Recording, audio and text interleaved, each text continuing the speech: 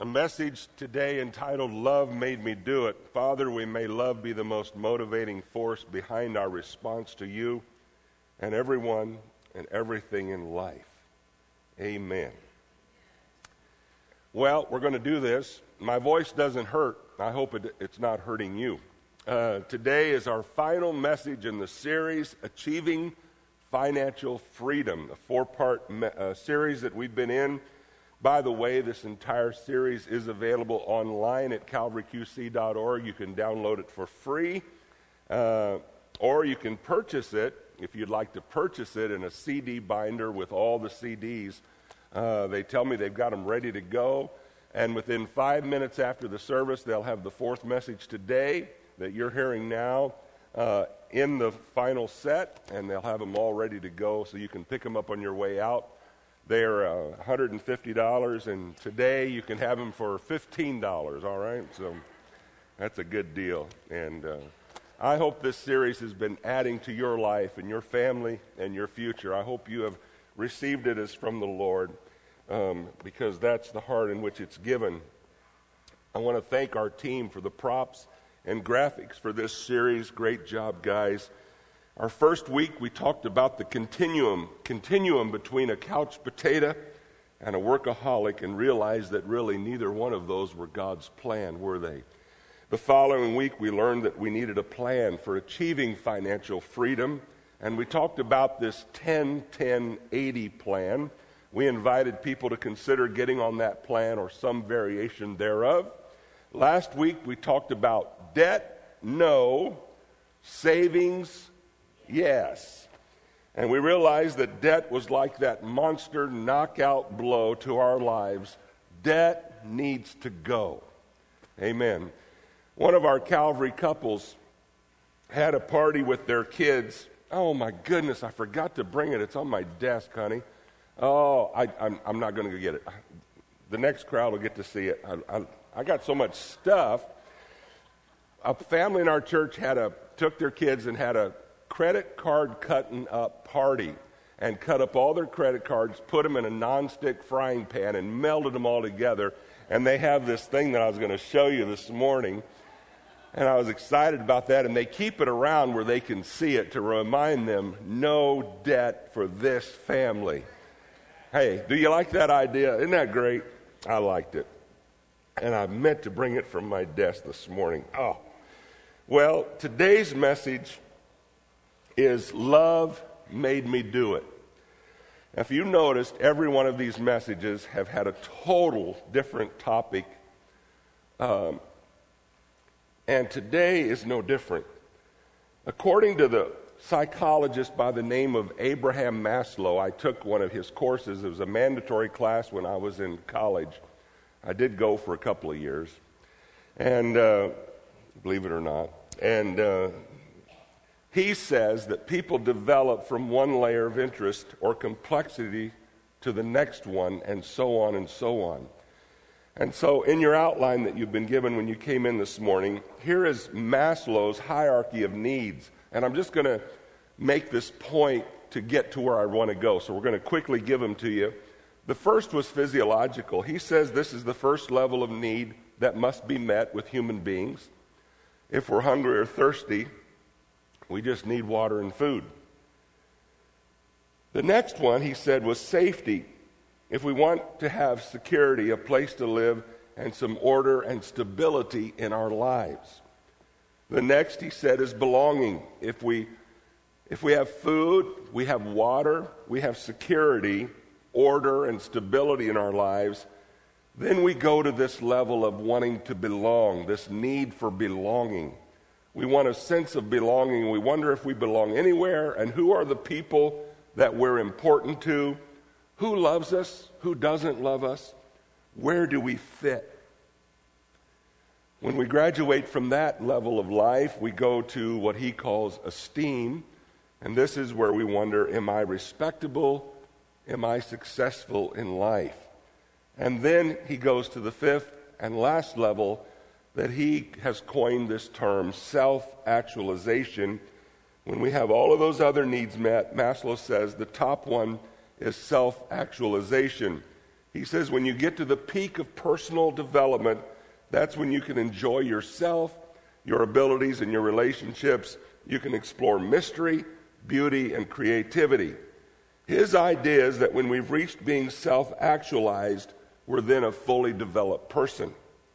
Now, I am not endorsing Maslow at all. In fact, I probably took more time there than I needed to because I just wanted to use this example this morning to talk about spiritual development in our lives in the area of finances, achieving financial freedom, and how this works spiritually in our lives, and how do we develop as God's people.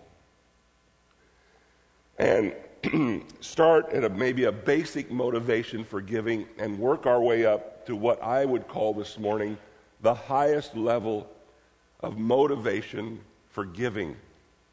So we're going to talk this morning about a hierarchy of giving. And the first one that we're going to talk about is self-interest. In the early days of Calvary, there was a businessman coming to our services who was not yet a Christian, but he really loved Calvary. We were brand new, just getting rolling as a church, and things were going pretty well. And this guy comes and is very excited about the church. But he was concerned as a brand new church about Calvary's financial needs. So he invited me out to lunch. He's a businessman in the community.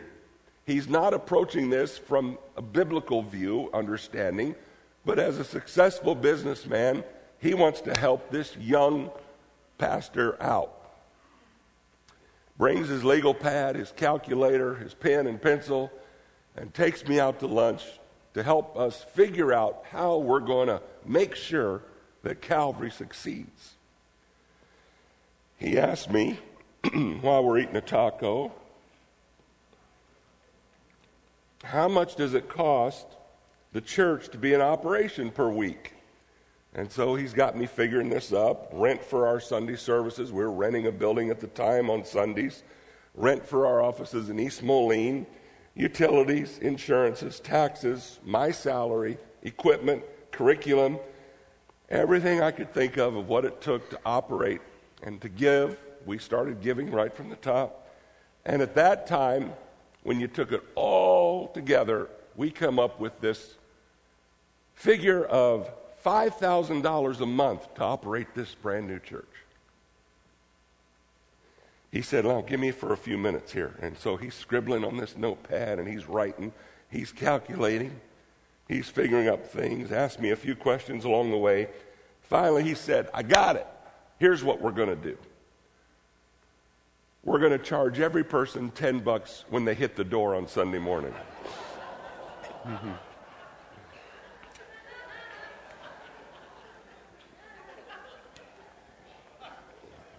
Kids between 12 and 18, $5.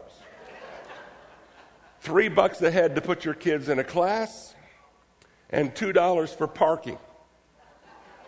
If my calculations are correct, this will take care of that need. And he felt really good about it. I'm sitting there thinking, dear God, what am I going to say to this guy? He's figuring out that he's really excited about keeping the doors open to Calvary because it mattered to him. He had told me on a previous occasion that this was the first church he'd ever been a part of. He said, "When I come here, Tim, I get it. You talk my language. You shoot straight. It makes sense to me. And I'm beginning to understand God and the Bible." And what he was basically saying was this: my wife and I and our kids benefit so much from being around this place that we have got to come up with a way to make sure the doors stay open to Calvary. Now, it was really self-interest, and I'm not being negative towards the guy, but it was self-interest driving his plan. He believed that if he and others didn't kick in some money, Calvary might go away. Now, before we laugh too hard at this idea, many of us here today know what it is to join things and join them for self-interest purposes. We join gyms. We join country clubs. We join softball leagues. And we all ante up to pay the dues to keep the referee and the grounds going and the bills paid so we get to do what we want to do. So they benefit us.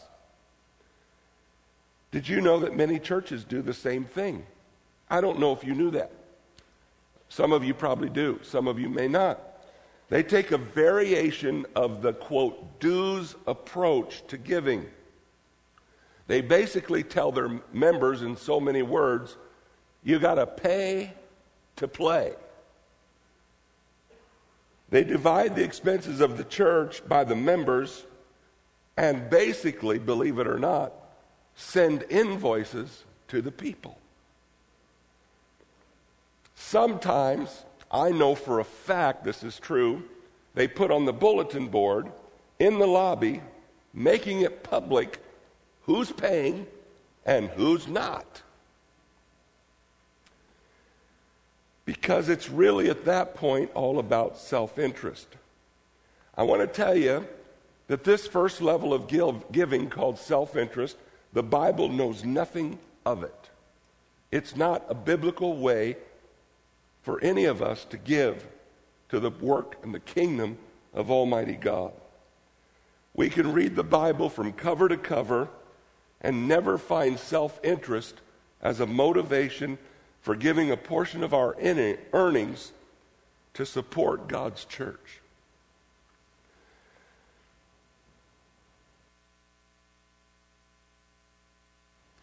Are you going to be able to put up with me all right? Yeah. All right.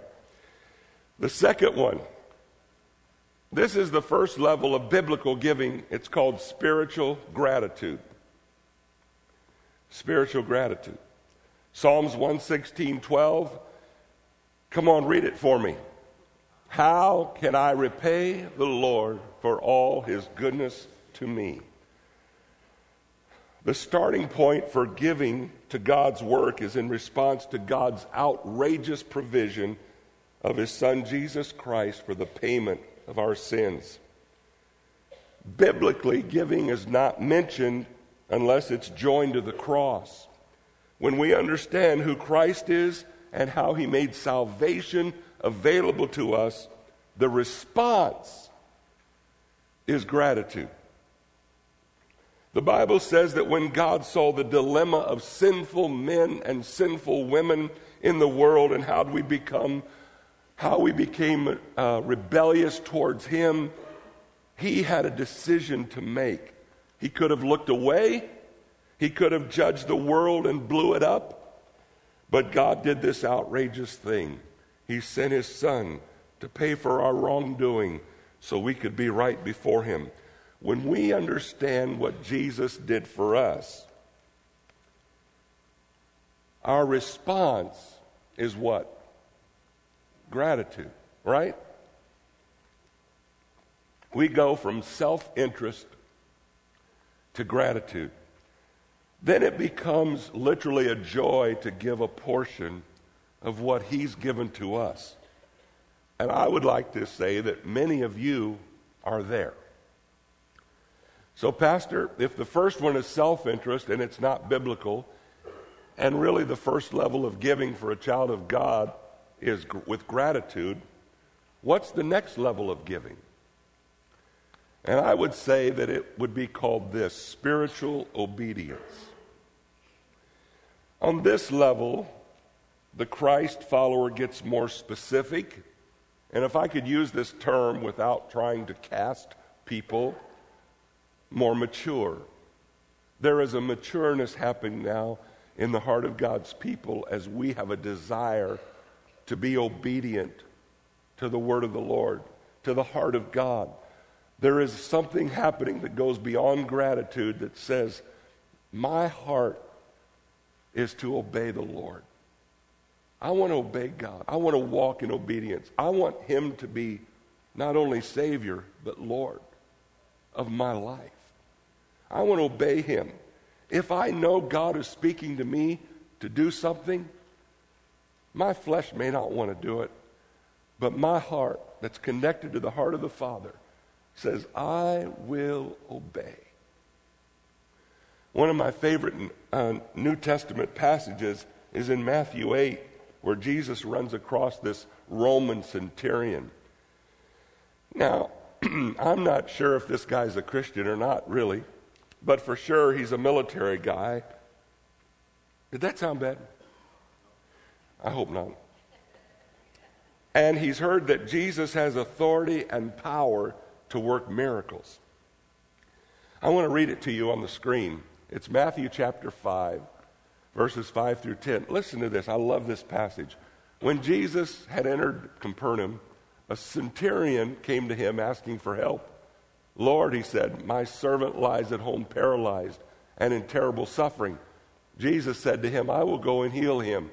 The centurion replied, Lord, I do not deserve to have you come under my roof, but just say the word. Would you say that with me? Just say the word. I like that.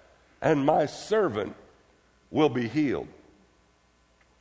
For I myself am a man under authority with soldiers under me. I tell this one, go, and he goes. And that one, come, and he comes. I say to my servant, do this, and he does it. When Jesus heard this, he was astonished and said to those following him, I tell you the truth, I have not found anyone in Israel with such great faith. The first time I read this story, I underlined the little phrase in my Bible, just say the word. That jumped at me. This centurion had this thing with the Lord. Just say the word, and I'm on it. Don't you love that? Just say the word followers practice 3 kinds of giving. Let me give them to you quickly before we move to the next level. Just say the word followers practice 3 kinds of giving. Number 1, New Testament giving is voluntary. We find the heart of this in 2 Corinthians 9:7. Each one must do just as he's purposed in his heart, not grudgingly or under compulsion, for God loves, come on, say it, a cheerful giver. Secondly, New Testament giving is generous. 2 Corinthians 9 and verse 6, now this I say, he who sows sparingly will also reap sparingly, and he who sows bountifully will also reap bountifully. Now, folks, I know that many people get all hung up in the theology of Old Testament giving versus New Testament giving. So I thought that maybe it would be good for me to just come along this morning and instead of fussing with anybody saying, here's what I know about New Testament, just say the word, giving. The first is, it's voluntary. Second, it's generous. And third, New Testament giving is sacrificial, is sacrifice. Many people in America give leftovers to God. Hey, I'm the one guy in my house who likes to eat leftovers. If I don't eat the leftovers, sometimes they sit there, not till mold grows, but it's close, and then Kathy has this cleaning out party. And I know it's coming, and I don't like to throw away food. So I'm the guy that's willing to eat leftovers when my family wants a fresh, brand new meal every time. Today we're having leftovers. The whole family is having leftovers for lunch today. We are having a leftover party today. It's been discussed and decided by Dad.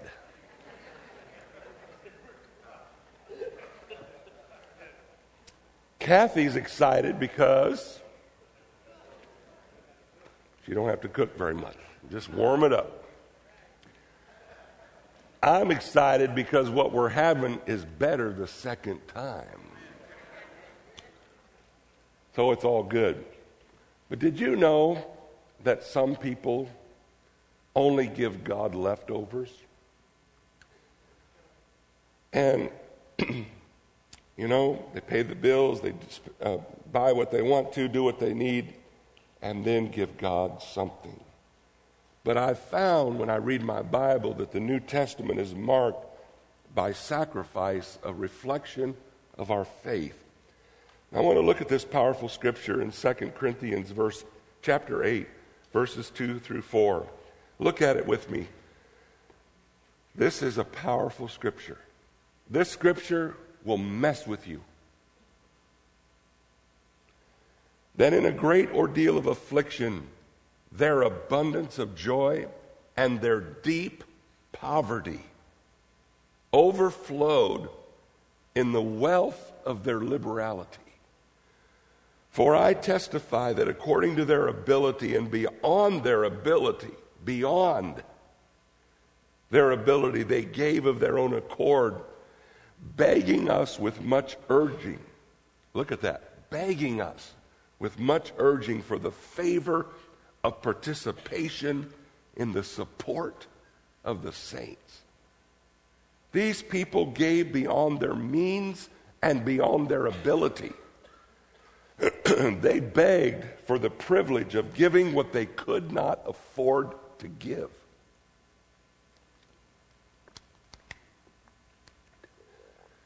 Oh, I wished I could shout.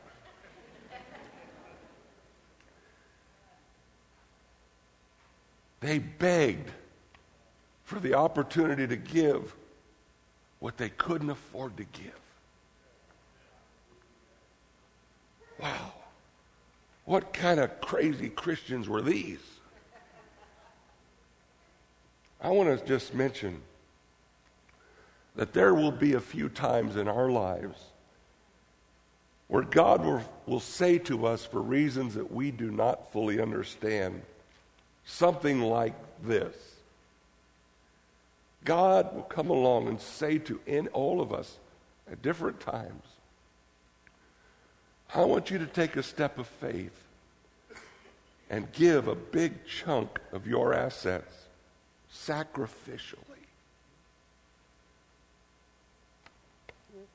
I hesitate to say this, but Kathy and I have been privileged a few times in our lives where God has made it clear that He expects something from us that is a major sacrifice, to where we've exhausted much of our resources. A couple of times completely exhausted what we had to give. And in those moments, I got to tell you, it was like walking on a tightrope across the Niagara. It was a little weird. But I want to tell you, if the Holy Spirit's behind it, and we're doing it for the right reasons, and obeying God, we're going to learn something about who God is. We're going to learn something about His trustworthiness. We're going to learn something about His faithfulness that will be incredible for our future, for our families, and for our lives. In those moments when God is asking us to do something sacrificial, if we're at this level of spiritual obedience, we will obey. And when we do, it will formulate incredible memories for your life. Can I tell you that some of those moments where God has required something of Kathy and I to take steps of faith that were literally on the edge,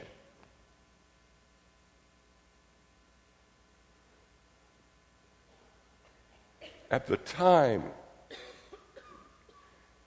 I hate to say it, if I was in a better place with God, it'd have been no problem because I know I could trust Him. But, the first time or two, you know it in here, but God, are you really going to come through?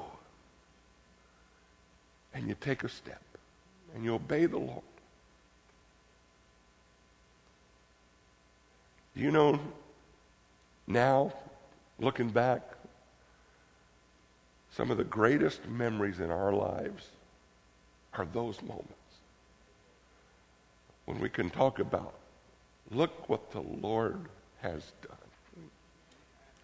Amen, somebody? I know you relate. So that leads us, thank you for the 5 hand claps. That leads us,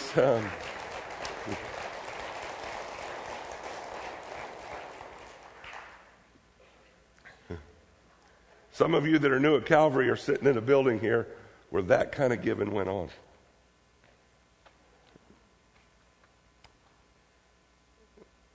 Some of you that have given to ministries like that orphanage in India, given to the 180, have give and give and give. You know the joy of this kind of giving. The next one is what I would call spiritual vision.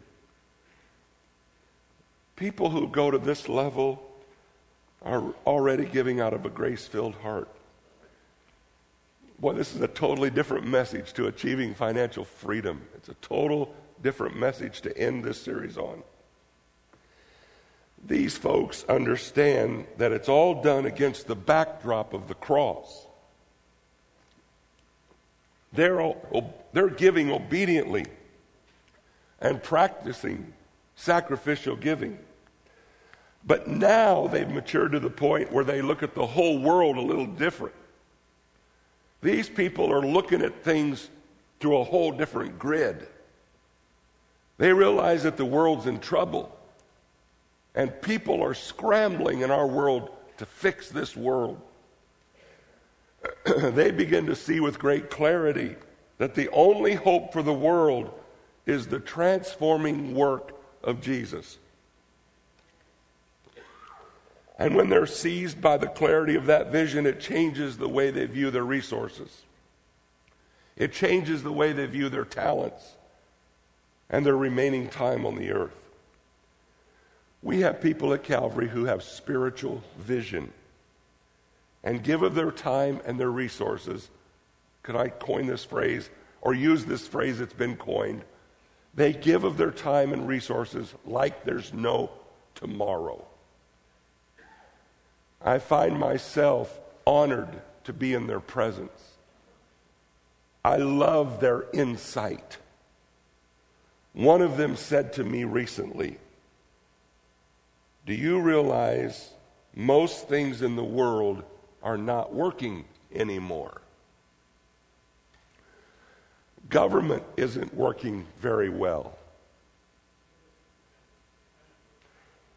Business and the free market system has some problems today. Education has got some challenges today. Healthcare has got a couple of challenges. He said this to me, there's only one thing in all of society that has the power to transform human lives." I knew what it was, but I said, "What is it?" He replied, "The people who are a part of a life-giving local church with a vision that is greater than themselves, who are willing to love, live, and teach people the ways of the Lord Jesus Christ and allow God's power to work through them to see lives changed." He said, "I've made the decision that for the remaining years of my life, I'm going to give myself, my expertise, my resources to the Lord through Calvary, because lives are truly being changed and not just being pushed along to a devil's hell." The life-giving local church, folks, a life-giving local church is the hope of the world. Amen? Can I just say, Calvary, as long as Jesus is being preached and the life of Jesus is being lived out among its members, and we are loving and teaching and ministering the life of Jesus to people, can I tell you, we are the hope of the world? We are. Now,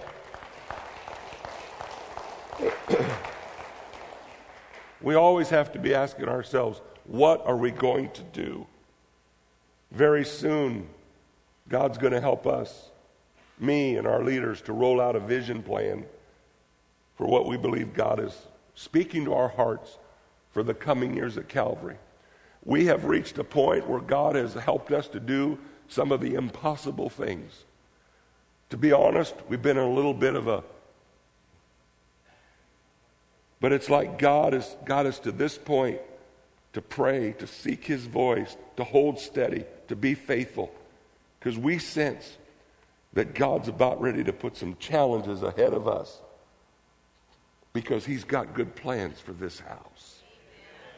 He's got a purpose that's going to take us into a whole new place of influence and lives being changed. I want to tell you, as your pastor, I want to go. I want to go. I want to go to this new place that God wants to take us.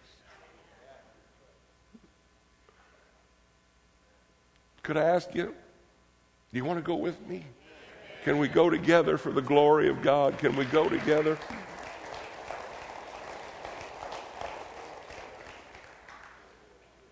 Many of you Calvary people understand this level of giving. We know what it is to experience as a church gifts of land, gifts of equipment, time, even uses of your businesses. We've had people pay their own employees to come down here and work. Calvary is blessed to have people with spiritual vision who believe that our church is really about loving people to life. Our church has more talent, more abilities, more commitment, and more resources than we know. If several hundred of us moved to that spiritual vision level where we understood the vision, and from now until the day we die or the Lord comes, decide to strategically make contributions for Christ with our time, our resources, and our giftedness, the potential of this house is incredible. But we got to own that, folks. We must own this. We've got to bump it up a level. And when that happens, our giving will be worlds apart from just paying our dues. Or could I say even tithing? God will elevate us in our giving in incredible ways.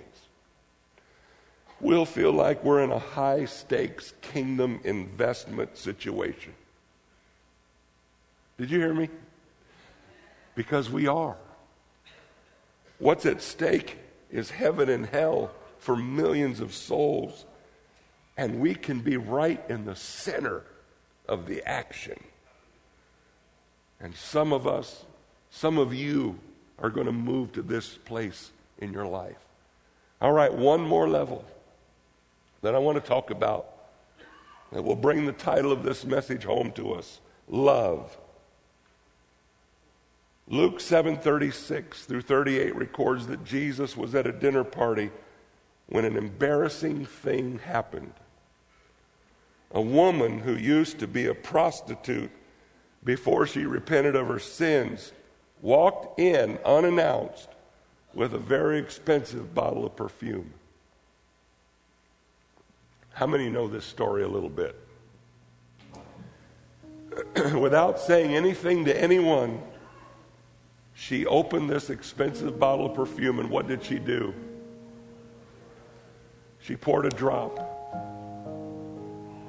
She poured a drop out. She got a cotton swab.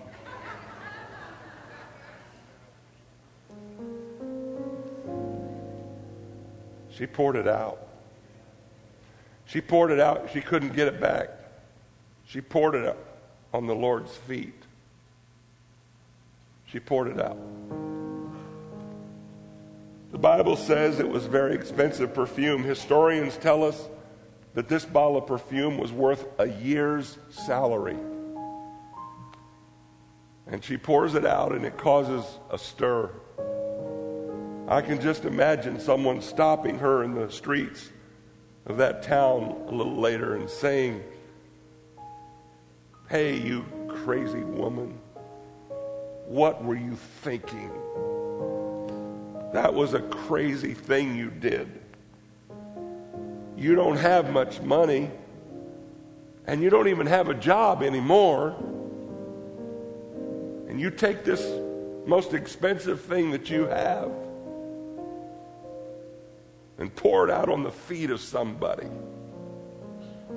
What were you thinking?" And if you'll allow me a little bit of liberty here, just a little bit with the Word of God, not too much, I can just about hear this gal say,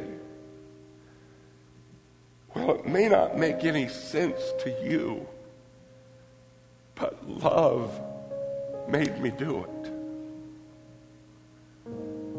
Love made me do it." I'm learning that these levels of giving are incredible. But when God's people enter into this thing with a love for God and a love for the hurting people of the world, love will make you do some crazy stuff.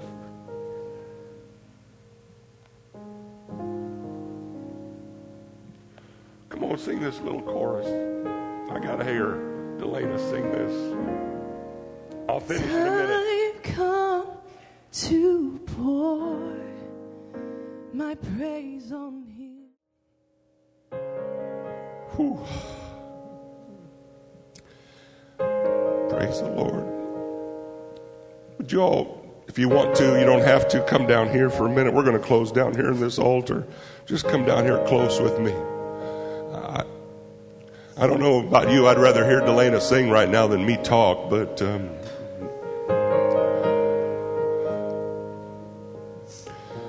how many have noticed that the Spirit of God stepped into this place here this morning in something powerful, a powerful way?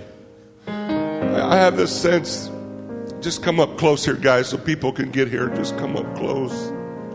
Just round out these altars here a little bit. Hey, could I ask you, you sense this morning like it's almost like God's setting us up this morning? Do you sense that God's just preparing our hearts? Is anybody getting that besides me here today, that God's doing a preparation and kind of taking us back to take us forward, reminding us of what this is all about? I've asked the Lord today to make the love that He's given to me for Him brand new again and fresh. The love that woman had. Can you imagine the scorn coming in unannounced? There was all kinds of religious rules and culture rules being broken, and she says, I know all that stuff, but I got to get past it. I got to get to Him. I got to get to Jesus. It just ministers to me this morning when I think about that. I've got to get to the Lord. I got to pour out. She said, my trust is in Him. I don't know exactly how it's all going to work out, but I trust the Lord. Kind of reminds me of that widow woman who gave her 2 coins. Can you imagine the last 2 coins she had? And she's a widow. A widow in that culture was a death sentence. It's all she's got. Can you hear somebody on the street saying, I saw you put in your last 2 coins. What were you thinking? What were you thinking? She said, I just believe that somehow God's going to give me some work. Food's going to come. Something's going to work out. But love made me do it. Love made me do it. I was thinking about Jesus on the cross. And in that day when somebody was crucified, they'd pull their ripped, torn body, they'd pull it down and throw it in a hole in a grave. It was done. And this guy that was in the shadows, this Joseph of Arimathea, a wealthy man with a family who has been in the shadows, at great risk to himself and to his family, steps out of the shadows and he says, I have a tomb. I want to put my Lord in my tomb. At great risk to himself and his family. Somebody probably said, why would you do something like that? He's dead. Let it go. It's over. I can just about hear Joseph of Arimathea tell this guy he knew on the street, you don't understand. Love is making me step up to the plate in ways that I wouldn't normally. Lord, I pray for Calvary, for all of us this morning, that love would cause us to do some risky things by world standards. That love, like we prayed this morning before church, would put us right on the edge of some miracles that you want to bring to hurting lives and souls. God, posture us for miracles. We live in a day where we need the miracle working power of God flowing in hearts and lives. I bless you, Lord. Could we just lift our hands and bless the name of Jesus today? Oh, thank you, Lord. Thank you, Lord. Come to pour my praise on Him. Yes, Jesus. Like oil from Mary's alabaster box. Thank you, Lord. Thank you, Jesus. Don't be angry if I wash His feet with my tears and I drop the oil in my alabaster box. Could I ask you, congregation, to be vulnerable with me for a moment and with the Lord? Could I ask you to be vulnerable with me for a moment and say, if this is you, just stretch your hand towards me. If this is you, say, Pastor, pray for me that I'll be vulnerable again with the things of God, that I'll be willing to stretch into some unknown territories and be faithful in things that I can't figure out. Just there'll be a fresh touch of God on my life, a fresh surrender, a fresh love.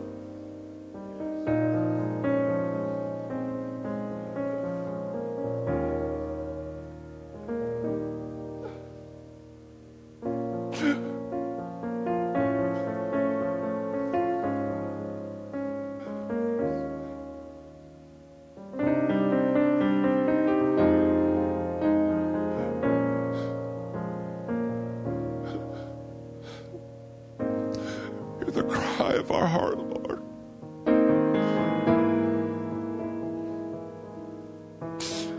Yes, Lord.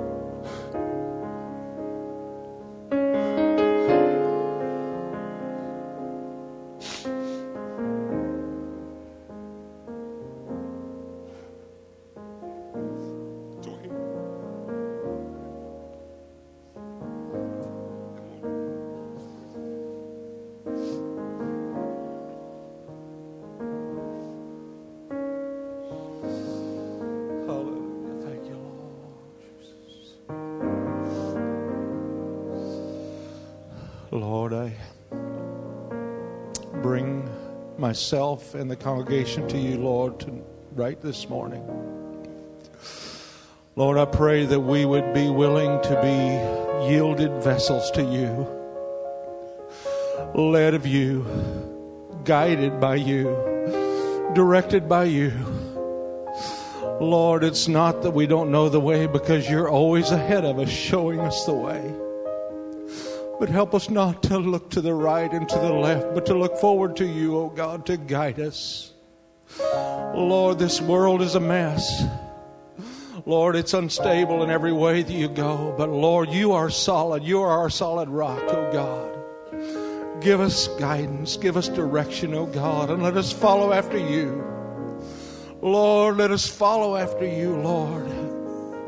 In whole surrender to you, Lord, in Jesus' name.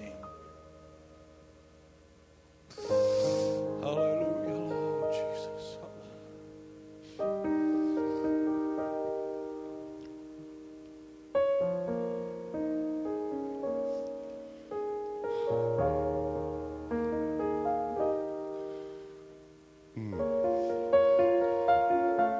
Thank you, Lord.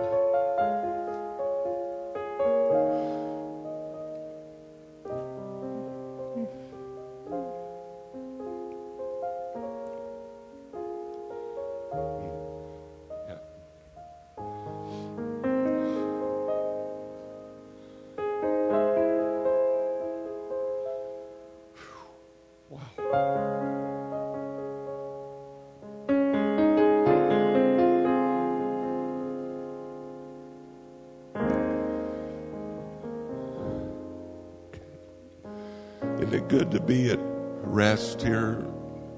You know, there's this awesome, we don't want to go, do we? There's something about being in the presence of the Lord. I don't know about you, but the Holy Spirit's really ministering to my heart, challenging me. Isn't it good? Isn't it good that we can let God speak to us? Sometimes we just got to slow down for a minute, don't we? Amen? It's good. It's good. Kate's got a word in her spirit here. I hear the Spirit of the Lord say that giving is the rhythm of heaven. Giving of yourself unto Him, the giver of life. Giving of your time, giving your worship. Giving your material things. Giving your words of love and affirmation to Him and to others. That heaven flows to the rhythm and the grace of God through the giver of life, Jesus Himself. So give unto the Lord all of your heart, all of your praise, and all that He is asking, for He is more than enough. Father, help us to stay in with the rhythm of heaven, the life of giving and serving and honoring and blessing, Lord. We thank you, Father, for the rhythm of heaven become the rhythm that flows in this house. In Jesus' name. Amen. Stretch your hands up here, Lord. I thank you. As I just touch Rock and Makara, representing the whole team that are going to the Philippines. Lord, as they reach out of their own expense, because of their love for the work of the Lord. Use them in a mighty way, Lord. Be an encouragement to Dawn and Dusty and the kids, Lord. Lord, our family's a half a world away. But Lord, we thank you for the work of the Lord that goes forth around this world, that we get to be a part of it. Use Rock and Makara. Lord, let this be a life, just a great life season for Makara, and as you shape her for all of her future, and for Grace, for Mike, for Craig. Use them mightily to be an encouragement and be a blessing, Lord. In Jesus' name, pray. Now listen, I guess I'm going to have to let you go, but I really don't want to. But I want to tell you, we're going to do something a little different. From the time I say you're dismissed, that wasn't it. From the time I say that, 3 minutes to the second later, I'm going to start with one of our leaders, the three-legged stool, 10-minute session right here on the front center row with people who would say, I want to learn how to be discipled for the Lord and be a follower, and I want to learn how to help others do that. So we're going to give you a 10-minute little gifts, something in your hand.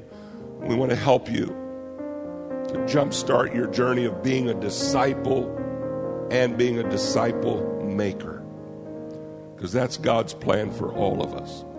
Lord, I thank you for this service. Thank you for all that you've done in our hearts today, Lord. Let us not leave what you did in our hearts here. Take it with us. Shape us, God. Let this be a service that when we look back says, this is one of those times when the Spirit of the Lord spoke to my heart in a profound way and challenged me to go forward in love. In Jesus' name, amen. You're dismissed. God bless you.